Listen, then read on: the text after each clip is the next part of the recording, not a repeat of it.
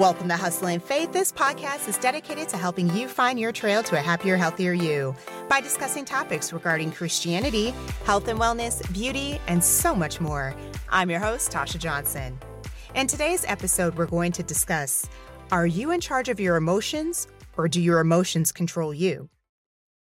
So have you ever found yourself in a situation that left you wondering, how in the world did I get here in the first place? It could have been a business deal that sounded good at the time, so you went all in without learning all the details. Or maybe you agreed to loan money to someone who you thought was a friend, only to find out later that they were taking advantage of you. In both of these scenarios, this person was led by their emotions. Many of the mistakes that we make in life are caused by allowing our emotions to control us. And this is what happened to Saul, who later became Apostle Paul. Saul thought that he was doing the will of God by killing Christians. Needless to say, our emotions can get us into trouble. So in the first scenario, this person got involved in a business deal that they should have passed on. In the second scenario, the person allowed empathy to control them, which impaired their ability to discern whether this person was actually a true friend. When we allow our emotions to control us, it demonstrates that we have poor listening skills, meaning we have problems hearing God. Constantly ignoring our conscience or ignoring the advice of godly people who have a vested interest in our success demonstrates that we have poor listening skills. And having poor listening skills is one of the reasons why many of us find ourselves in hot water. Poor listening skills is what causes us to make unnecessary mistakes and prolong our suffering.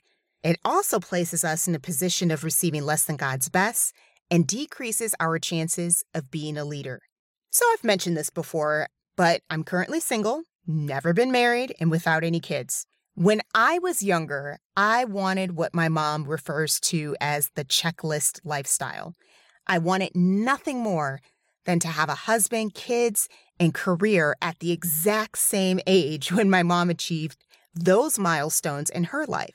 And so I remember when I turned 20, being so upset with myself because I thought something was wrong with me for not being married by 19.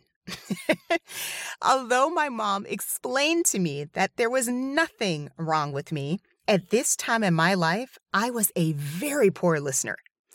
Her words of wisdom literally went in one ear and right out the other. During this period in my life, nothing she said resonated with me. Mainly because I kept encountering people who would question why I was single. And since my emotions at that time weren't aligned with God's word, I would allow them to project their checklist lifestyle onto me, which destroyed my peace and happiness.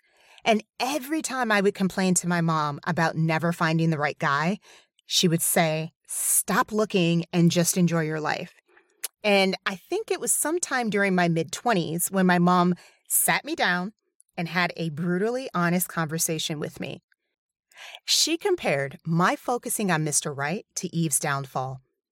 Focusing on the one thing you lack when you have hundreds of other things to enjoy is a stupid way of thinking.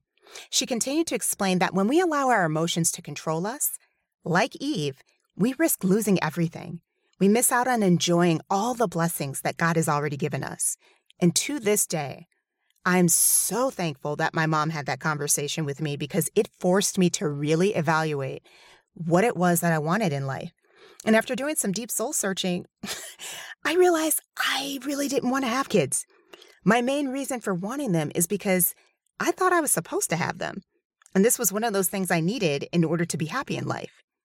So my mom then said, I love you, but if I could go back in time, we wouldn't be having this conversation. I wouldn't have listened or followed society's version of life, getting married at such a young age and having kids.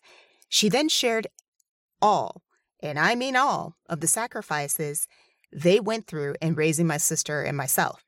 My parents got married when they were 19 and were married for 23 years up until my dad passed away. And she shared all the ups and downs that they went through. Due to me allowing my emotions to control me, in a weird way, I thought I was letting my mom down by not getting married and having kids. And so when I shared my thoughts with my mom, her reaction was the complete opposite. My mom's like, you're living the life I envisioned for myself, carefree and just enjoying everything that God has to offer. And so I thank God that my mom was determined not to encourage me to follow the generational lie that happiness is found only in being married and having children. And I remember her smiling when she said, I love seeing you happy and enjoying everything that life has to offer. As I grew older, I could not thank her enough for her advice. However, I could kick myself for allowing myself to suffer unnecessary stress. I would love to find Mr. Right one day. Whether or not he's in the cards for me is not going to stop me from living my life like it's golden.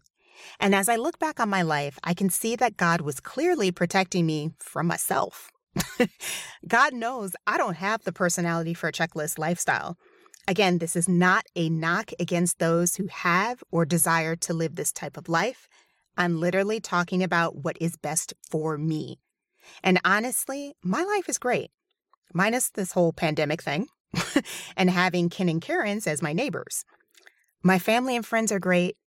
Everyone's healthy. I have a great job and awesome passion projects that make a significant impact in other people's lives and aid in their ability to achieve their own dreams.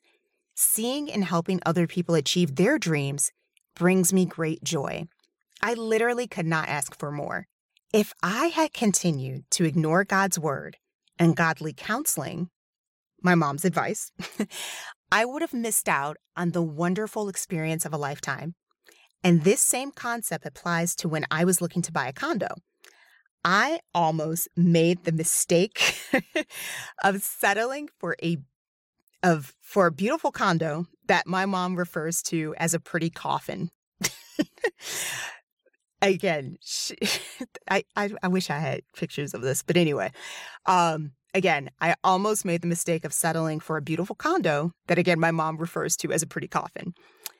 The condo was absolutely beautiful, but it didn't have any natural light. It didn't have a view, and it didn't have any of the amenities that I wanted. I mean, literally the only thing this condo had going for it was that it was large, it had beautiful floors, and it was within my price range. Not thinking wisely, I thought, well, maybe this is all that I can get. And my mom was like, absolutely not. You're going to keep looking. Needless to say, she was right, as always.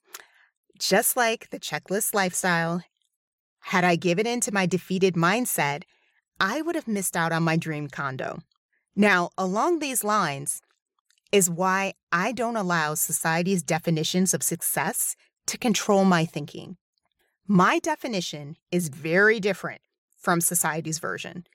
It's not based on achieving a checklist lifestyle. It's not based on having a lot of money laying in the bank or having a prestigious career. Success to me is based on how am I living out my purpose in life? Am I allowing my God-given talent to bring Christ the most glory within the time frame that God has allowed me? When you live life from this viewpoint, the amount of success, peace, and happiness you experience in life will drastically increase. You're not going to waste your time and energy on nonsense like worrying about what people think, when you're going to meet Mr. Right.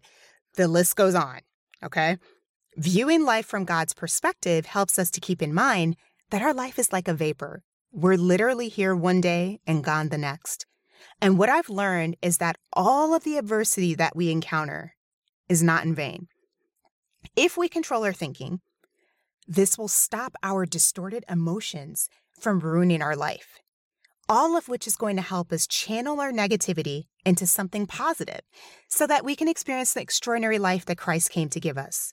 And living an extraordinary life has helped me to be a shortcut for others. So many of you know this, but I've been teaching English online to adults since 2013.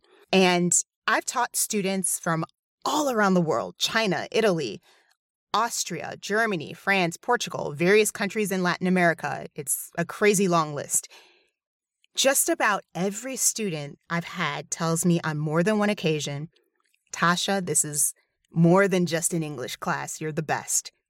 And I'm not saying this to flex, but I think the reason why they feel this way is because I developed my listening skills.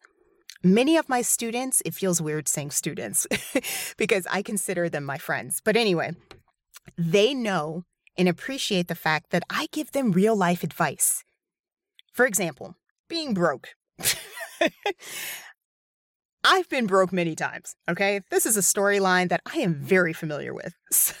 So I always tell my students, also my friends that are in college, if you can't afford to pay for your books, then go check them out at the library. Just keep extending that due date until the class is over, pay the fine, call it a day. Trust me, the fine's going to be much cheaper than paying for that $350 book that you're never going to read again. I'll never forget that 2.5-hour drive to Northern Illinois University to pick up a business law book. That drive was worth every penny of gas money.